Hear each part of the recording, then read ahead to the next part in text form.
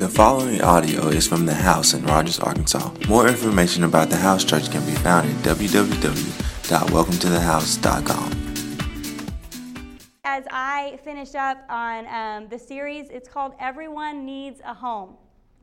And I think that, just with this, a lot of us have different backgrounds for what kind of home we grew up in, and we probably all have a little bit of a different picture of what home means to us. The picture that we have in our mind, the meaning of home that we have in our mind may be different from chair to chair.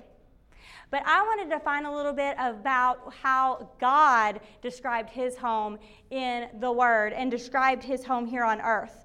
Stephen and I traveled for the last 3 years. I don't know, some of y'all have heard about Be the One Ministries. That was the ministry Stephen and I started 3 years ago, or 3.5 years ago now. And we went from one location on a church staff. He had been there for 17 years.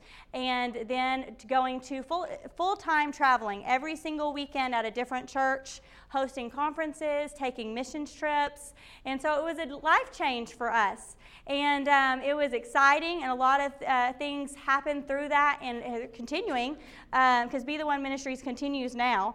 But one thing that I remember in the early days of the ministry is Stephen being gone a lot and missing his family, missing us. And so he had an idea that we should sell our house and buy an RV and just travel together and live in the RV. And so I remember that idea, and I remember, there's a little bit of me that wanted to entertain the thought, because I was thinking, if we sold everything, my house would always be clean.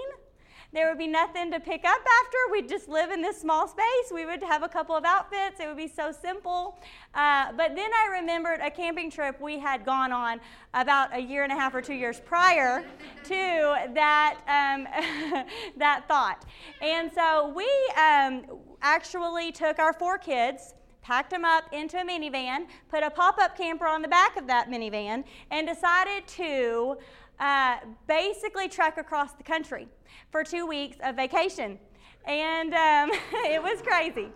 I will say we were smart enough to bring our babysitter, but we were not smart enough not to go on the trip. And Sage was, to give you a little bit of a picture of what this was like, Sage was 4 months old, and Trevor was 6. Okay, so I had 4, 6 and under, and 1 4-month-old. And so we decided we're going to Branson first. So we go up to Branson. Everything seems seemingly smooth. We had already, by the way, gotten a lot of warnings from people telling us we were crazy. They're like, why do you want to do that?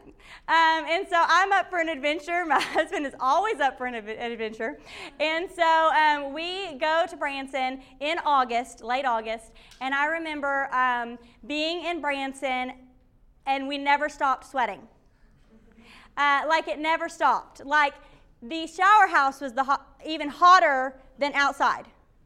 Like once you took a shower, you walked outside and you were still drenched in sweat. And I remember thinking, oh, this is terrible. We got to get up north. Like it'll fix it if we just keep driving north. And so about, an hour and a half outside of Branson, headed to Kansas City, we get a flat tire.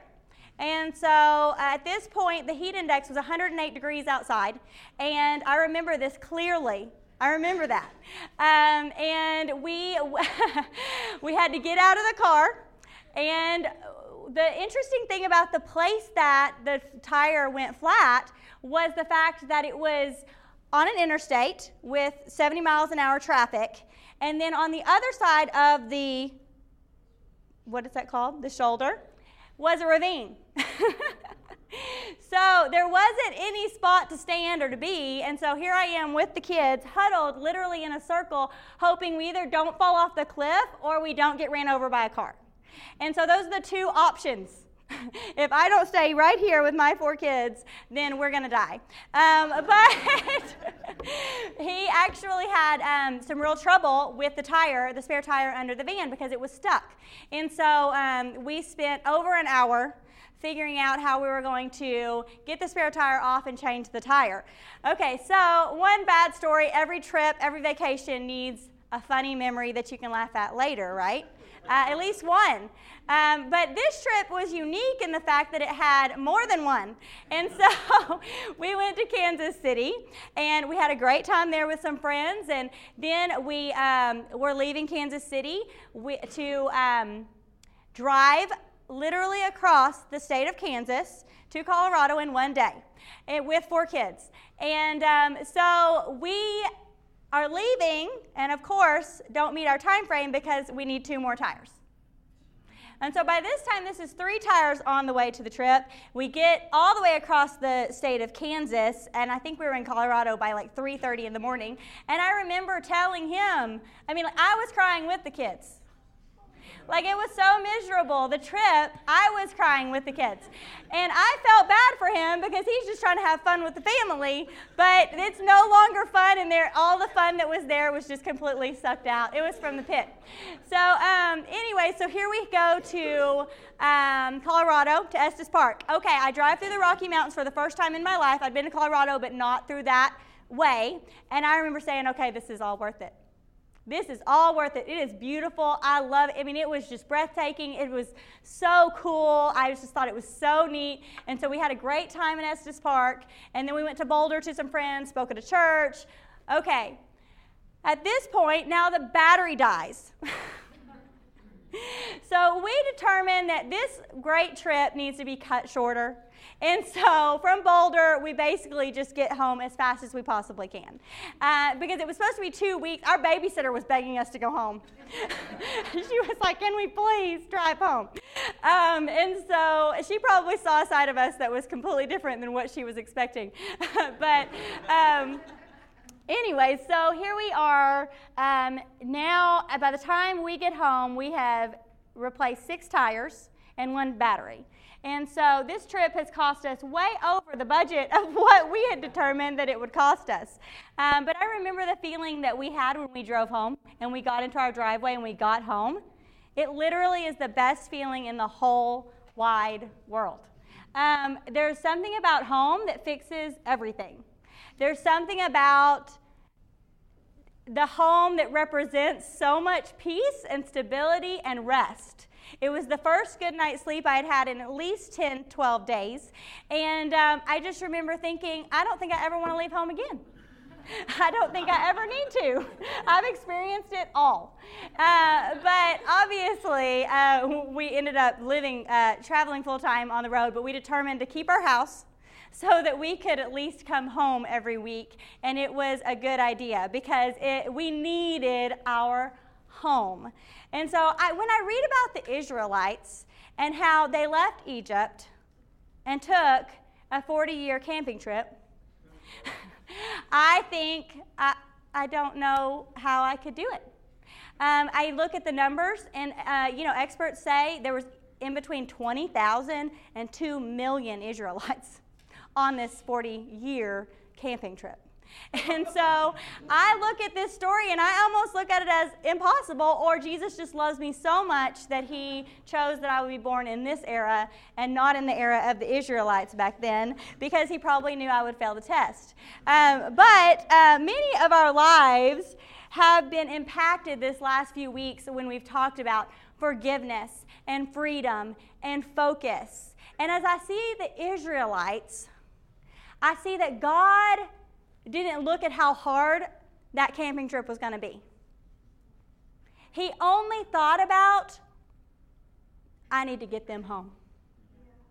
I know that home will fix it. See, the Israelites had been oppressed, and they were under Pharaoh's rule. They had no protection, no stability, no love. They were slaves, and they thought like slaves. They had been enslaved for 215 years.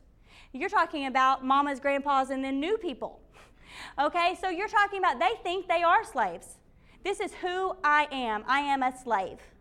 And so because God could not speak to them when they thought they were slaves, he couldn't convince them any different. He said, I've got to deliver these people. I've got to bring them out of slavery, bring them out of Egypt, and take them home, so that they can know my forgiveness, they can know my freedom, they can know what to focus on, and I can truly save my family.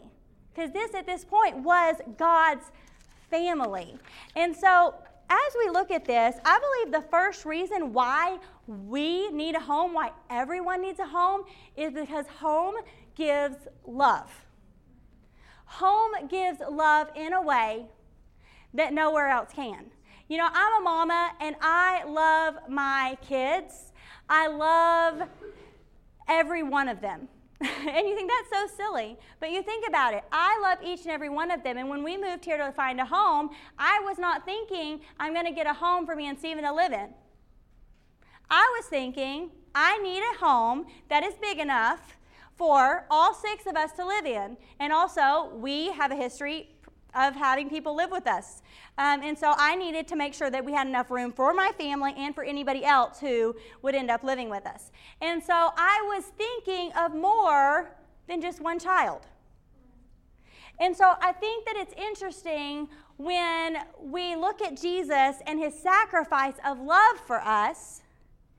I truly believe we may be a little bit missing it because we do need to know that he would have died for just one of us. We do need to know that. If you were the only one on the earth, he would have died for you, and he would have come because he loves you and he wants to save you. But as a good father that God is, he sent Jesus in that sacrifice of love for all of us. For as many as possible of us. Because see, before Jesus came, you had to be a Jew to be in God's family. You had to either be born a Jew or become a Jew to be in God's family. And see, Jesus came and said, I'm going to die and raise again and defeat death, hell, and the grave so that anybody and everybody can be a part of my family because I love them so much. And so Jesus, I believe that he came to save each and every one of us individually, but he also came to come and unite us. Gentile and Jew, everyone come together through Jesus so that I can have a home, so that God can have a home, so that you could have a home of unity. And so here we have in Ephesians 2:16 through 18, it says, Christ brought us together through his death on the cross. The cross got us to embrace, and that was the end of the hostility. He treated us as equals, and so made us as equals. Through him, we both share the same Spirit and have the same access to the Father. And so in Ephesians, it says, Christ brought us together through his death. He saved each and every one of us as an individual, but he brought us together. You know, see, here we have Palm Sunday. This is Palm Sunday. This is the day we celebrate Jesus' triumphal entry into Jerusalem. And so here the crowds are so excited Jesus is there. They're hearing that he's the King of the Jews. They're waving palm leaves at him, and they're saying, Hosanna. And basically, they're crying out to him to save them. They're starting to get wind of the fact that he may be the Messiah. So they're saying, save us, save us, save us. And so then, 3 days later, the crowd is calling, crucify, crucify, crucify him. And we have often read that scripture and judged them. How terrible of them for them to change their mind so quickly. But really, if you think about it, often we find ourselves in that same place. They had been praying for a king. They had been praying for someone to overturn the government and save them from the oppression. They were wanting a different socioeconomic status. They didn't want to be the low end of the totem pole anymore. They wanted somebody to overturn the government and change the political status and set the Jews free from their oppression. And 3 days later, when he was going to die, they realized that the picture that they had prayed for didn't look like the same picture. And so all of a sudden they were disappointed, and all of a sudden they were angry, and all of a sudden they were like, we thought you were going to save us, and you're not doing it the way we thought you would do it. Oh, that's good. And I believe that so many of us find ourselves in that same spot that we prayed, and then we find out that we're disappointed with God because he did not answer that prayer the way we thought he should have. The way we thought would fix our problem, he did it differently. He usually starts first in the heart because that's exactly what Jesus came to save them from. God realized that it didn't matter how many times he took them under a Pharaoh or a Herod's rule, they would end up back in slavery.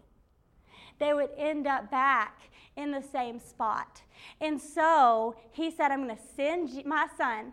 I'm going to show them how much I love them, and I love them so much that I'm going to save them from their inner turmoil. I'm going to give them peace that will never go away, no matter the circumstances. I'm going to give them joy that will not change due to whatever their outside circumstances has. Their happiness won't even affect their joy. Because even when they're unhappy, their joy in me is still there. You know, he died so that we could have the love that 1 Corinthians 13 talks about, the love that never fails. He knew that just a new king would not fix them. He knew that they needed a Savior to bring them home. And so it says in Ephesians, Christ brought us together through his death on the cross, treating us as equals. That can only be done because Jesus died and paid the sacrifice for that. If not, our world is constantly labeling and leveling and determining what status you own up to. The world is constantly trying to tell you what level you are at. And Jesus is saying, every single person, no matter how much they make, and no matter how many degrees they have, and no matter their past, can all be a part of my family. And so here we come to the second reason why I believe everyone needs a home. And the second one is home confirms identity. You know, when I was growing up, I was the third of 3 girls. And so we were often grouped together as the Gamble girls. And so I was 3 years later than they were. They were 18 months apart. And so here I come in on the scene. By the time I come in on the scene, they have already established their reign. And so I was always Amy and Susan's little sister. Oh, you're Amy and Susan's little sister. But I don't ever know when anybody actually found out my name. But even to this day, I know I go back, if I recognize someone from when I grew up, and I think that they don't recognize me, I'll say, I'm a Gamble girl. And of course, their response is, oh! And I'm like, that's all I needed to say. Because that's how I was recognized, because I was a part of that identity, that name. And so here we have, you know, as a young baby, we identify ourselves with our homes, our mom and our dad in our home, the love or the lack thereof in our home, where we live. It tells us whether we're wanted, whether we belong. It tells others, I'm secure, I'm safe. And so here we have the identity that we find in our home as a young child, but then we start growing up. And then we're either the football star or the computer geek. We're a mountaineer or a Blackhawk.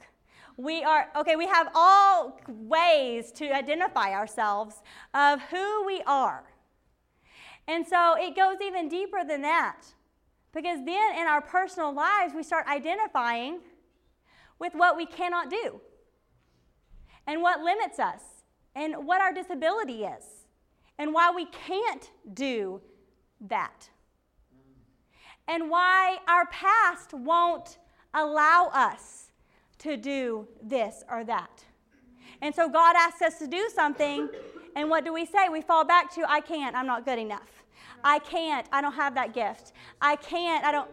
And so here we have another reason why Jesus came and established his home, is because he knew that the slaves had to re-identify themselves as God's family. And we, who were in the world, have to now re-identify ourselves in Christ, in his family, in his home. When we are not strong, he is strong. When I don't have the gift or the talent, and I am unqualified, and I am not capable, He is qualified. Good.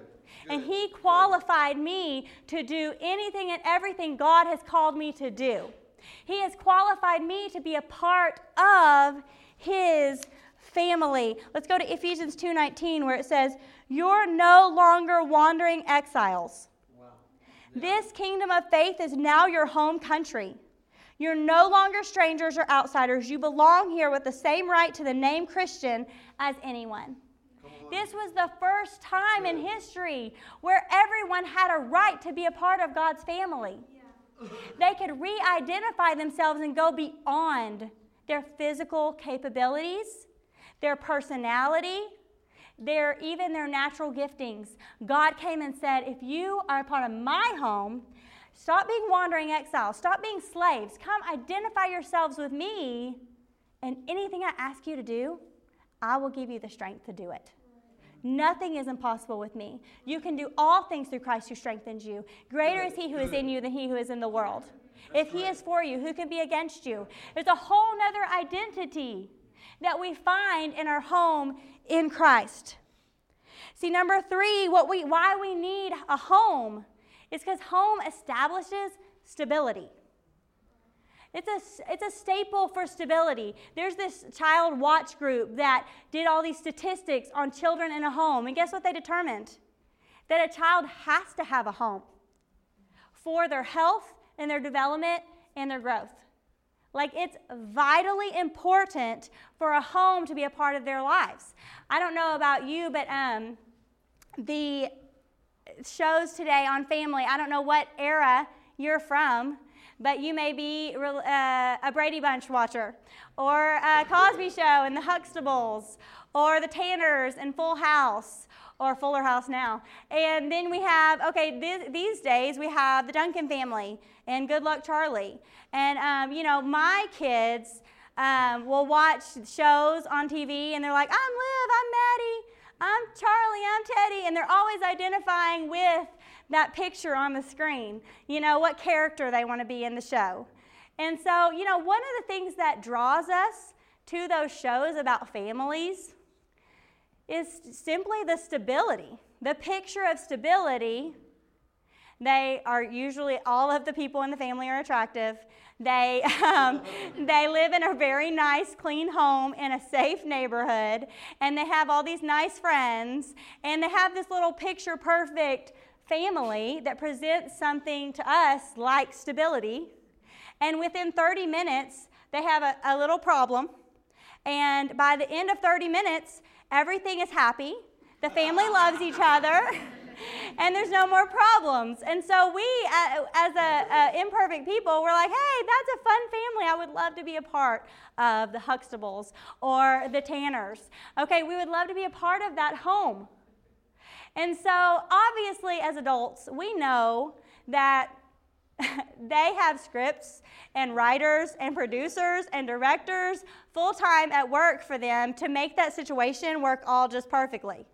Because their little problems never seem to be the same kind of problems that were in my house. And they definitely got fixed a lot faster than what they got fixed in at my house. And so, but what I want to see today is that God loves us so much that He wants to help us, and He actually is the script writer. He actually does write our story of family and stability. He produces it, and He directs it along the way. He is the one who can be our stability in our life. When we become a part of His family, there is a new definition of what we cling to. I don't know if you've ever been in a situation in life where you feel like everything is going wrong around me, but I need to hang on. And I've even heard worldly sayings where life is a wild ride, hang on. And I think it's funny that the world even knows that we need to hang on. They don't say what to hang on to, but they do tell you to hang on. And I believe God put that inside of us so that we would find the rock that we can hang on to. That's good. So that I know that when I was young, I remember our life was pretty normal, not perfect, but pretty stable. And I remember when my parents started going through separation and divorce in high school.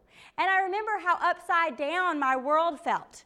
And I remember how desperate I felt just because I didn't have the answers and I didn't understand what was going on and how my life was changing and why.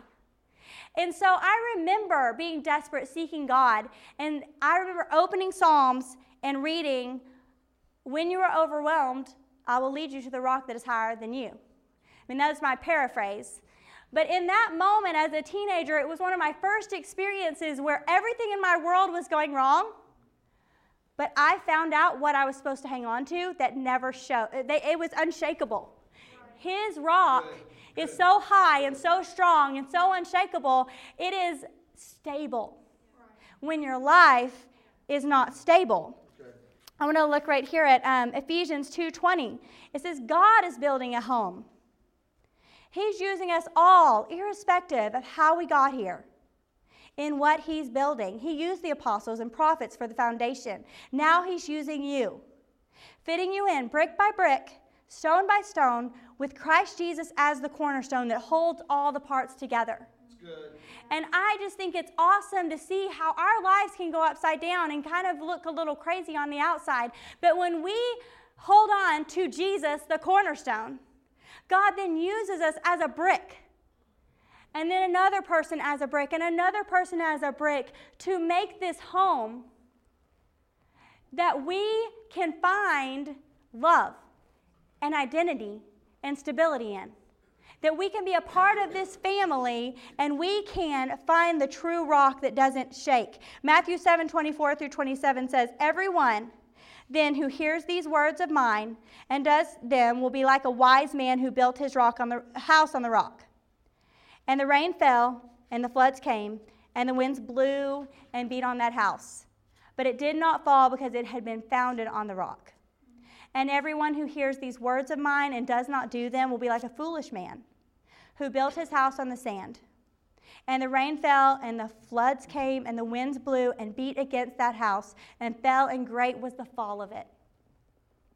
And I think the thing that we need to remember about this passage is that the rock is truly the reason why we fall or stand.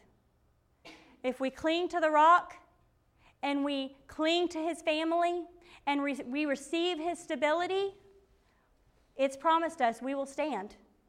Good. But when we trust in people and we trust in what we think it should look like, and we trust in this fictitious stability that's unreachable and that's false, we will always fall because that sand cannot hold us up. We cannot trust in the sand.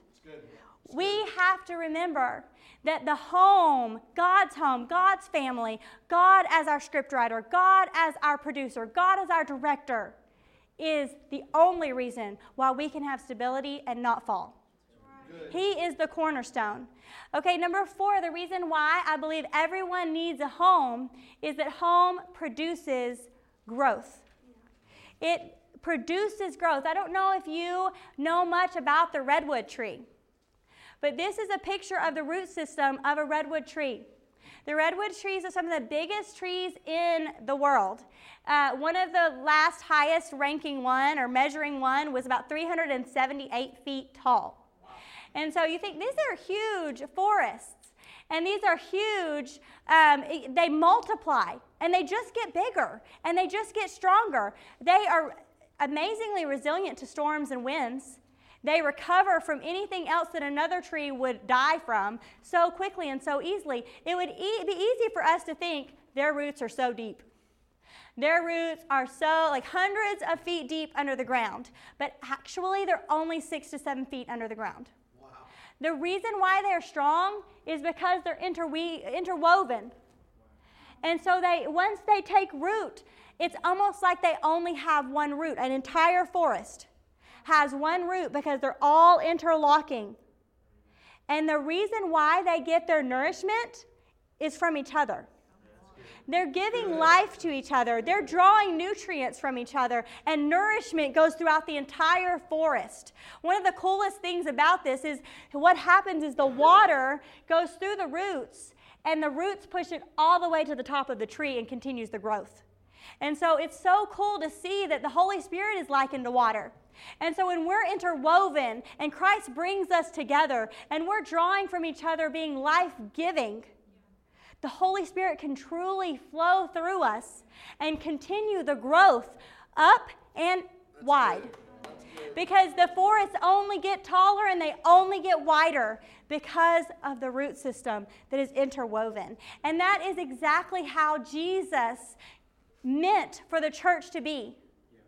He meant to bring everyone together, for us to interweave our roots, for Him to be the source of our root system, and for the Holy Spirit to produce growth in our individual life, in our community, and outside into the world. And that's one thing that I love about Jesus, is that He sees a whole picture. That God saw a whole picture and sent Jesus, died on the cross. He died for us. He died for us to come together. And I truly believe that He saw the church of Acts when He was on the cross. He saw the church today when He was on the cross, because He wanted us so much to come together, that He would die for us, save us, and bring a way for us to be life-giving to each other and grow in a way that could never have happened before Him. You know, I believe the church of Acts was unified in heart. They all believed that Jesus was the King, the Messiah. He was the Savior. They were unified, but then they were also unified in ministry and in purpose. They understood that they were not there to have a good, holy club. The only reason why God had brought them together was to encourage each other, to stir each other up, and send each other out. They were living better outside of the walls of the church than they were in, and they were impacting the community that they lived in, and the church continued to grow and grow and grow. That's good. That's good. And I believe that when we grow, when we grow, then all of us grow. We all benefit from that growth. And then when we go out into our workplace and we go out into our neighborhoods and we go into our communities and we go grocery shop and we go do life, that we are impacting our communities in such a way that is different because we were there than when we weren't. And that's why I believe that He is establishing a home today in this world that comes back to unity in heart, unity in purpose, unity in giving. They were all giving to whatever God was doing. They were giving of their time and their effort. They were giving of their finances. They were giving of their lives. They were giving of their homes. And they were saying, how can we further Jesus? How can we further what He is doing on this earth? And I believe it's a beautiful picture of what we as a Christ body, a body of Christ, can look like. Iron sharpens iron.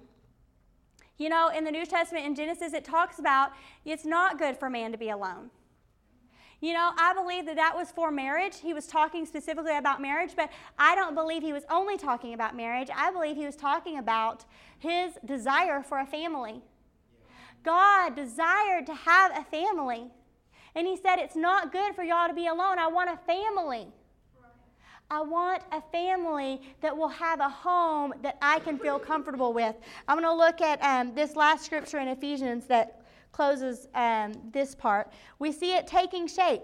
The whole structure being joined together grows into a holy temple built by God. All of us built into it. A temple which God is quite at home.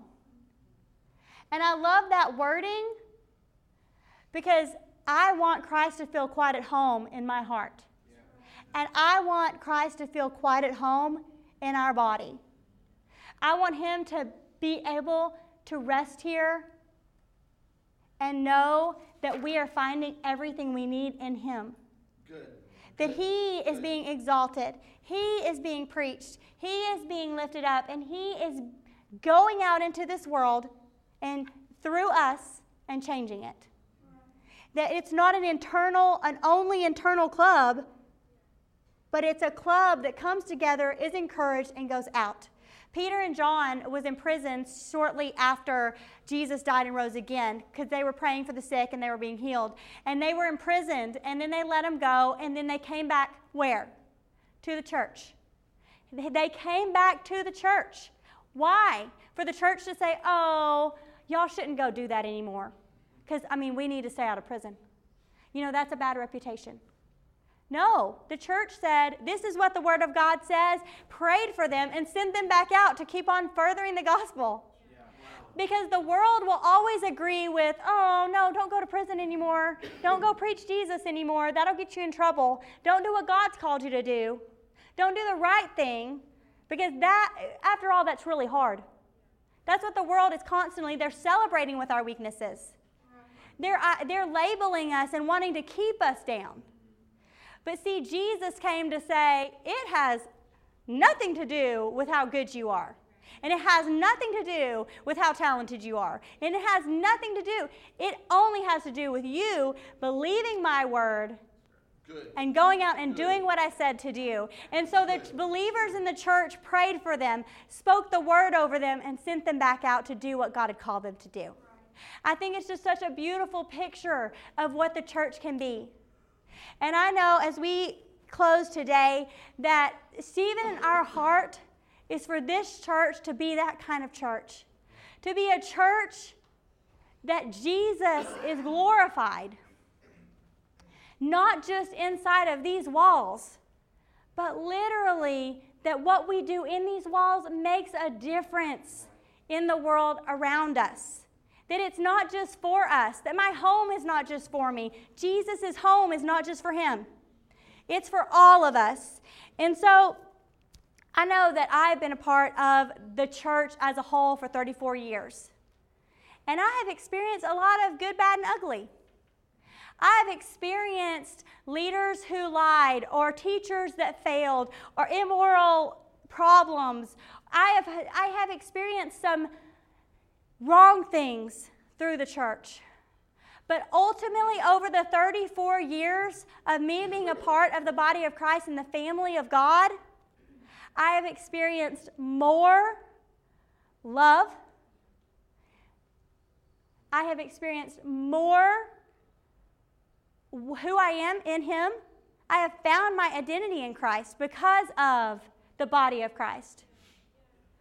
I have found stability because of the body of Christ. I have found growth in my life. There is absolutely no way I could grow at the level that I have grown in the last years if I had not been a part of the body of Christ. And I know there's negative, but for me, I still believe the word that he still wants a family and he still wants a home, and it doesn't matter who does what, that I'm still going to be plugged into his family. I'm going to still be in his home. I'm going to still be doing what the word says to do, which is to encourage each other, stir up each other's gifts, and to send us back out to do what God's called us to do, even in the midst of imperfect people, even in the midst of offense, even in the midst of whatever may come our way. I am going to be a part of the family of God. I am going to be a part of a place that is a home that God is welcome. Thanks for listening. To see what's happening at the house, follow us on social media at @thehouse_NWA.